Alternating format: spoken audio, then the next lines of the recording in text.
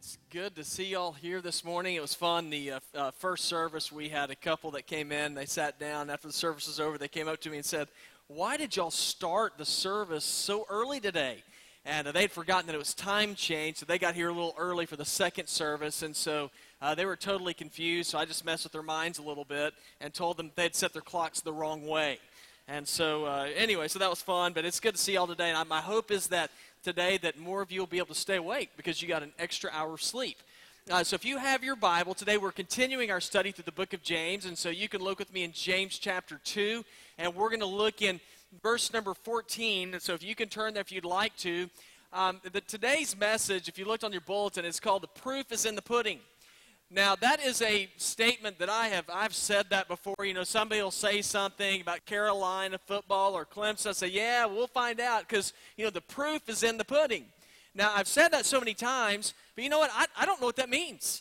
I mean, so I was like, what is that? I mean, I say it so much, you think that I ought to know what it means. And so I looked it up, and it's actually an Old English phrase. And the actual phrase is, the proof is in the eating of the pudding, which really didn't do me any good in trying to figure out what that means. And so I kind of looked it up some more, and what I discovered is, now for me, the proof in the pudding, I naturally think of the kind of pudding that we eat. You know, I think of Bill Cosby, you know, doing those. Y'all remember those Jell-O pudding commercials that he used to do? But the English pudding's different than ours. Matter of fact, in that saying, they were talking about sausage pudding. Now, doesn't that sound good to y'all? You know, I could just see Bill Cosby doing a great sausage pudding commercial, but it was not a dessert. And so if you wanted to know if it was well cooked, if it was right, then you had to actually taste it. And so that's what they meant. When they said that, it was like, well, is it ready? Is it good? Well, the proof is in the eating of the pudding. And I thought about that, and I think in a lot of ways that applies to our faith. You know, there's a lot of us who can talk about our faith and what it means, and we talk about, well, we're supposed to be forgiving. We are supposed to be a people who love others. We're supposed to be people who are to be, sexually pure, and we're to be pure in our speech and in our thinking. And all those things are great things, and it's great to be able to say those things. Let me tell you something. Those things don't mean anything until you put them into practice. And so, in other words, the proof is in the pudding. And so today in our passage of Scripture, we're going to see James address the issue of our authenticity in our relationship with Christ. And I really believe that the greatest testimony that we can give in our walk with Jesus is not so much about what we say, but what we actually do. You know, do we put our faith in what we say we believe in, do we put it into practice?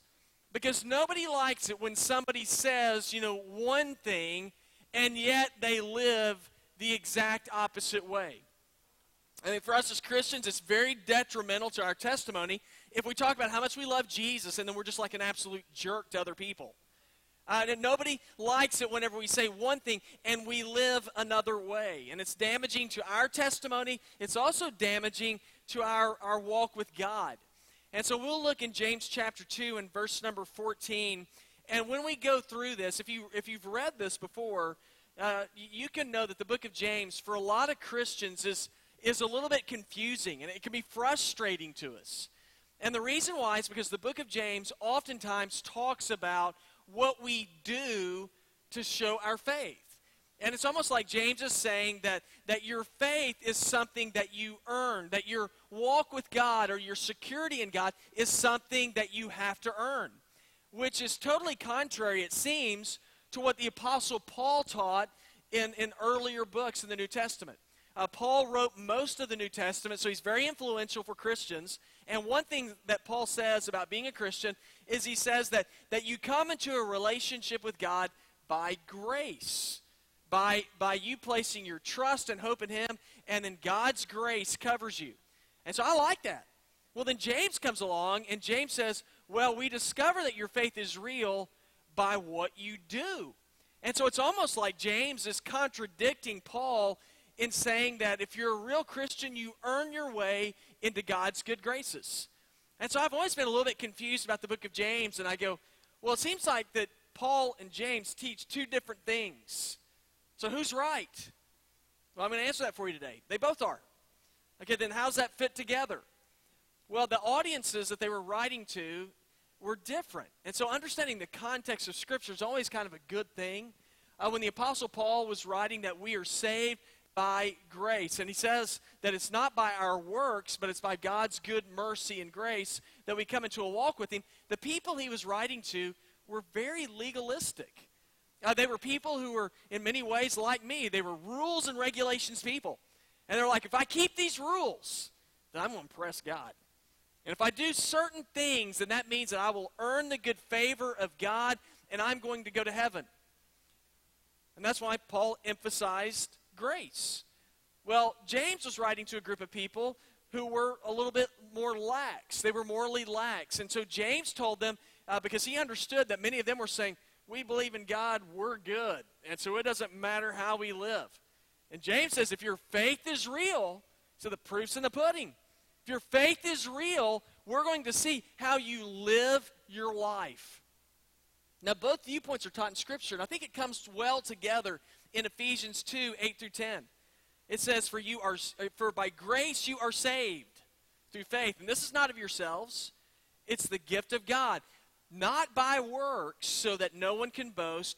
For we are God's workmanship, created in Christ Jesus to do good works, which God prepared in advance for us to do. All right, so here's a question for us today. How can we know that we're really followers of God? How can we know that we really belong to God? Well, James shares with us that the proof is in the pudding. And we're going to take a look at a few proofs that James gives us that shows that we are followers of Jesus. And one of the proofs that he gives us is he lets us know that faith isn't just something that you talk about. You know, just because you say all the right things, that you speak the Christian language, Christianese, he says that doesn't mean, that you're like a Christian. He says, so faith isn't just something that you talk about. If you look in verse number 14, listen what James says. They're very practical here. He says, what good is it, my brothers, if someone says he has faith but does not have works? Can his faith save him? And I think too many times we reduce Christianity to being, to coming about by, we say we prove it by what we say. And sometimes we think we belong to God because we think if I was on Jeopardy and they had the Bible category on there, I would clean house. Because I know a lot of stuff. Now, there's nothing wrong with having knowledge. I think we need to know what Scripture says. I mean, that is a great thing to know what the Bible says, because I really believe there's a lot of us who are confused about who God really is because we don't have a clue as to what Scripture says. But the issue for us is not how much knowledge do I have. Just because I have a lot of knowledge doesn't mean that I'm a follower of God. The issue is not knowledge. The issue is practice. How are you taking what you know about God and applying it to your life? Look what James wrote. If you look in verse 14 again, he said, if a man claims to have faith, but he doesn't have deeds, he says, can that kind of faith save him? And that question is a rhetorical question. I mean, it's the answer to that question is obviously no. A profession, just because somebody professes to be a follower of Jesus, that's not what brings them into God's family. It's all in the application of faith. You see, if a person has been touched by Jesus, if they truly submit themselves to his leadership, then Jesus changes you. And he will change the way that you live your life. We're told in 2 Corinthians 5:17, if any man be in Christ, he is a new creation. It says, the old is gone, behold, the new has come. Now, I've said this a lot, but it is impossible for Jesus to touch your life and you remain the same person. God is too powerful to touch you and you remain the same. Let me try to give you an example. If I told you that for the last 10 years, I've been going to Gold's Gym, working out 20 hours a week, trying to bulk up to enter into, one of these bodybuilding contests, would y'all believe me? Okay, y'all are supposed to laugh. Now, I mean, no, you're not going to believe me. Now, why are you not going to believe me? Because the only thing you have to do is look at me, right? I'm skinnier than a rail, and you're thinking, there ain't no way he's lifting anything. And you are absolutely right. Now, just because I can talk a good game, it doesn't mean that I'm actually living it, right? Same thing's true with your faith. Just because you can say just because you can quote all these verses, just because you can point out when people are wrong and tell them how they're supposed to live, that does not mean that you belong to God. How can we tell? Look and see the fruit of the person's life. Look and see how they are living their lives. Because talk isn't everything. Listen to what Jesus said. Jesus said this in Matthew 7:21. Not everyone who says to me, Lord, Lord, will enter into the kingdom of heaven, but only he who does the will of my Father who is in heaven. James taught that real faith isn't just what comes out of your mouth. It's more than what you say. It involves so much more than that. So proof's in the pudding.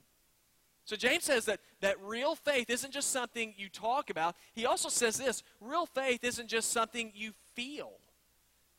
Our faith isn't just about feelings. Look with me in verse 15. He says, if a brother or sister is without clothes and lacks daily food, and one of you says to them, go in peace, keep warm, and eat well, but you don't give them what the body needs, what good is that? In the same way, faith, if it doesn't have works, is dead by itself. Now, James gives the picture of somebody who's in need of food, maybe somebody who's in need of shelter. And he says the person in our text, they notice that. And they walk up to him and say, I see that you don't have enough. Man, I hate that for you.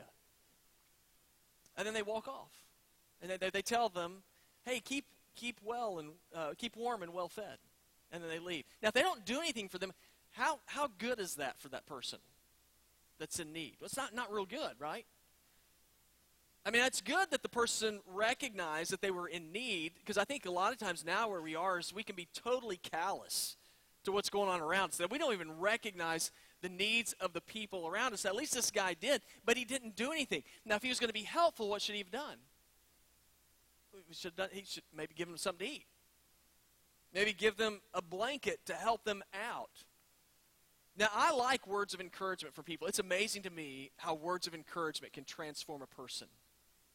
But you know, if you come and speak to me and tell me that I can do something that I really doubt that I can do, but then you just like walk off but don't tell me how to do it, or you're not going to be willing to support me and show me the way, then those words of encouragement aren't real helpful for me. I need somebody to mix it up with me, to get involved in my life. Now, there's nothing wrong with having feelings. Now, I think feelings come from God. Emotions come from God. But those emotions and those feelings don't mean anything unless they move you to action. You know, I can see you slam your hand in a car door, and I can walk over to you and go, man, that looks like it hurts. I'm sorry. I can empathize with you. But then if I just walk off, my feelings haven't helped you a whole lot. But my feelings help you if I come to you with the towel, maybe some ice. I like what 1 John 3:17 and 18 says. It says, dear children, let us not love with words and tongue, but with actions and truth. That's a great scripture. Don't just demonstrate your love by what you say. Demonstrate it by what you do. Now, I've always been skeptical of feelings. And I'm skeptical of feelings because some days you feel good and some days you don't.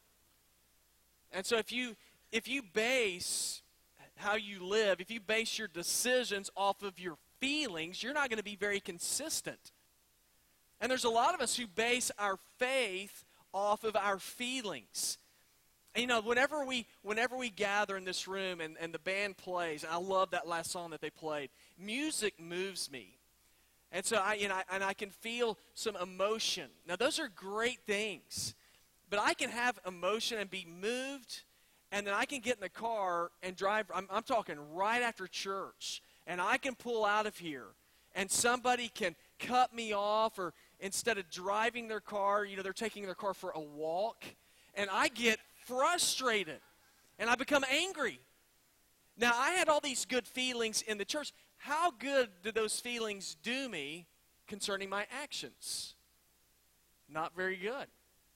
So to me, are those feelings worth anything? I'm not worth a dime. Feelings don't matter if they don't change the way that I live. That's why I say that our faith has to be based on more than feelings. It's so important. I heard a story, it's an old story. Several centuries ago, there was a queen who was going to a play, and it was freezing outside, and she rode to the play on a coach. And she had a coachman, and she told the coachman, I want you to stay outside, and you wait for me until this play's over. So she went in, and she watched the play, and it moved her. And it moved her to tears. And after the play was over, she went out to her coachman, and he had frozen to death. Now, her response was she was irritated. She was irritated because she was going to have to wait for another coachman to come to pick her up. Now, she'd been moved by a play that wasn't reality. And yet, whenever she saw the world right in front of her, her heart was as cold as ice. And I thought, I have to be careful here as well, because there's been many times in my life when I've done the same thing. When I can be moved by a performance, or I can be moved by music, and yet not be even aware of the plight maybe of one of my neighbors. John MacArthur, a pastor, said, in our artificial, self-centered world, fantasy often becomes more meaningful than reality. How do we know that our faith is real? James says the proof is in the pudding. And he said, now your faith is more than just what you say. He said it's not just something that you feel. Thirdly, he says your faith isn't just something that you believe. I think that's interesting. If you want to know if you're really a follower of Jesus, then understand your faith isn't just something that you believe. Verses 18 and 19 says, but someone will say, you have faith and I have works. Show me your faith without works, and I'll show you faith from my works. You believe that God is one, you do well. The demons also believe, and they shudder. And I really think that Christianity, for too many of us, has been summed up like this. Just believe in God, and you're good. If you just believe in God, then you don't have to worry about anything else. Everything's going to be okay. Now, in our world today, over 90% of our world population believes that there is a God. In the United States, most people are going to tell you that they believe in Jesus. Now, that's a great thing. Believing's a good thing. But then James throws a monkey wrench in everything. In verse number 19, he says, even the demons believe in God. And they shudder. Okay, now according to that logic, if I believe that I'm okay, do the demons have anything to worry about? No. They believe too. They believe in God, so they're going to be okay. But that sort of contradicts, what they're called. Demons and heaven, they don't really go together. So what's the deal about believing? Is it not that good of a thing? Believing's a good thing. Believing in God's a good thing, obviously. The Jewish creed, what the very first followers of God believed, Deuteronomy 6:4. It says, hear, O Israel, the Lord our God, the Lord is one. They believe this. This was their mantra. Now, most of us agree with that statement, but as the old saying goes, the proof is in the pudding. The proof in the pudding part is found in Deuteronomy 6:5. It says, you shall love the Lord your God with all your heart, with all your soul, and with all your might. Now, the point that James is making here is that a belief in the truth of Deuteronomy 6:4 means nothing until you follow Deuteronomy 6:5. What's Deuteronomy 6:5? You are to love God. Now, the demons believe. Are they going to go to heaven? No. Why not? Because they don't love God. It's one thing for me to believe the right things, but it's a totally different thing for me to apply what I believe, for it to be a part of my life. Now, you look at yourself. What do you believe in? You believe that Jesus is the Christ? That Jesus is the one who can redeem? If you do, if you say you believe that, how has that changed your life? See, authentic faith is more than just saying, yeah, I believe that. It'll change the way that you live. There's a guy named Tim Sweat who's a Christian author. And he was talking about whenever he and his son, who's at the time was about 7 or 8 years old, they were hiking in the mountains. He said his son was up above him, and they're just sort of, climbing along. And he said they got in this little path where they were walking. He was down below his son. His son was up higher than him. And he said, I'm just walking along. And he said, I hear my son yell out, "Hey, Dad, catch me." He said, I turn around. He said, my son is already airborne. And he said, flying down to me, and he said, I caught my son. And he said, he goes, I was scared to death, and I was angry. And he said, I started yelling at my son, "What in the world are you doing?" He said, "You could have died." And he said his son was totally perplexed. And he just looked at him and he said, "Well, Dad, I knew you'd catch me."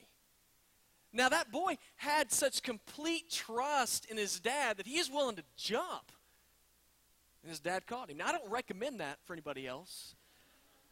But I started thinking about that, and I thought that is a great example of faith. You know, not just talking, but acting on what we say that we believe in. That little boy was able to live his life to the hilt and jump because he trusted his father. Christians, how much more so should that be true for us? That's what James is teaching in our text today. He's talking about faith. He said it's moving beyond head knowledge to action. What's real faith? How do we know we're followers of Jesus? Proof's in the pudding. Faith isn't just something we talk about. It's not just something we feel. It's not just something that we believe. So what is it? Faith is something you do. Faith is something you do. Let me read to you in verse number 20. It says, "Foolish man, are you willing to learn that faith without works is useless? Wasn't Abraham, our father, justified by works when he offered Isaac, his son, on the altar? You see that faith was active together with his works, and by works faith was perfected. So the scripture was fulfilled that says, Abraham believed God, and it was credited to him for righteousness, and he was called God's friend." You see that a man is justified by works and not by faith alone. And in the same way, wasn't Rahab the prostitute also justified by works when she received the messengers and sent them out by a different route? For just as the body without the spirit is dead, so also faith without works is dead. Now, there are times whenever I'll talk to some people, and I'll talk to them about the church, or I'll talk to them about Jesus, just kind of curious, where they stand with the Lord. And I say, I'm not interested. Now, this isn't always, but a lot of times people will say that. I say, well, I'm kind of curious, why not? Because I know way too many people who say they're Christians and they're hypocrites. And, and I always hate that because, man, there's hypocrites everywhere. It's not just us. It's everybody. And so they'll tell me that, but I do have an idea of where they're coming from. And here's what I think. I really believe that people, after all these years, they are so tired of seeing people or hearing people talk about what's important to them and not living it out. And what they want to see is people actually putting their faith into action. And so James talks about faith and action here. He mentions two stories. He talks about Abraham and Isaac and a prostitute named Rahab in the Old Testament. You remember the story of Abraham and Isaac? God promised that Abraham, through his son Isaac, he was going to make him into a great nation. Remember, Abraham is like 100 years old at this time. He's got this little kid named Isaac. It's not more like he's not having more kids, right? And so God says, through him, I'm going to make you into a great nation. So Abraham's excited. Incredible promise from God. And then God throws a monkey wrench in everything and says, hey, by the way, I know I've given you this promise, but now I want you to sacrifice your son on an altar for me. Okay, now, y'all, I don't get this story still today. I don't understand how all that works. I don't understand how God does that, but I'm going to trust that he knows what he's doing. He called Abraham, said sacrifice him. Abraham has a dilemma here, right? He talks. He's got the talk down. I believe God. Now it's time for him to put it into action. God says, sacrifice my son, or your son. So what does Isaac do? Incredibly, he builds an altar. And he's going to sacrifice this boy. And the conclusion he came to was, God gave me this promise. God, I really believe God's going to keep his word. So if God has to raise my son from the dead, he's going to do it because he's going to keep his word. He put his faith into action. The other story is Rahab, a prostitute. She lived in Jericho. Hebrew people are getting ready to cross over. Spies come to her house. Instead of reporting them, she's like, I believe God's with these men. And so she hides them. And then she sneaks them out, risking her own life. Now, James points these two stories out because these are stories of people who didn't just talk a good game, but a people who put their faith into practice. I like this old statement about faith. It says, our faith is not determined by what we do. It is demonstrated by what we do. George Blondin was a famous tightrope walker in the last century. And years ago, he was doing a publicity stunt, so he went to Niagara Falls, set up a tightrope, and he was going to walk across the Niagara Falls.